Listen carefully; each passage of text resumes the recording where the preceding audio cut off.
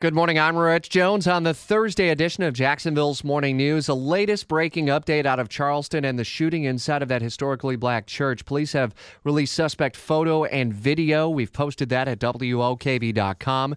We're awaiting a news conference at the top of the hour. We'll bring it to you live. Washington insider Jamie Dupree is here. Good morning. Morning, Rich. I saw Jeb Bush cancel the scheduled town hall he had for Charleston, actually, today because of the shooting. This was the day he was supposed to be in the Palmetto State and had events scheduled in Charleston, but late last night his campaign, and he tweeted personally as well that they would be canceling that.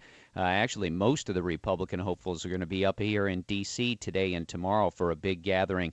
In fact, if you can imagine, in one 90-minute segment today, we'll have speeches from Marco Rubio, Rand Paul, and Ted Cruz, and tomorrow a lot more. So really the focus, while Jeb Bush was supposed to be down there, the focus of the trail up here in D.C. today. You talked about candidates. I saw Rand Paul's going to be proposing eliminating the IRS. That certainly is going to fare well with some of his more libertarian supporters, I would imagine. Well, and it's interesting what he's naming his plan, the fair and flat tax, but it's not the fair tax that our old buddy Neil Bortz liked to talk about. It's just basically a flat tax, 14.5% rate for all individuals and businesses.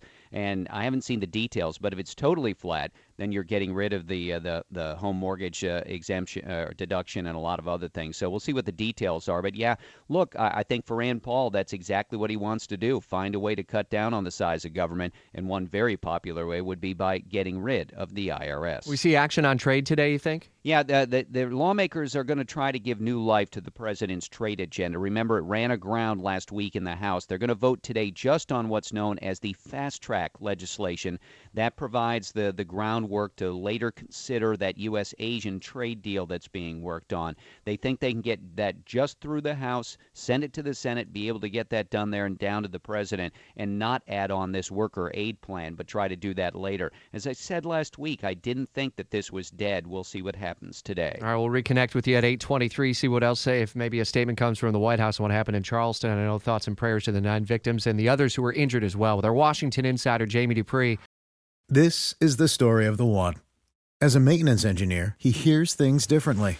To the untrained ear, everything on his shop floor might sound fine, but he can hear gears grinding or a belt slipping.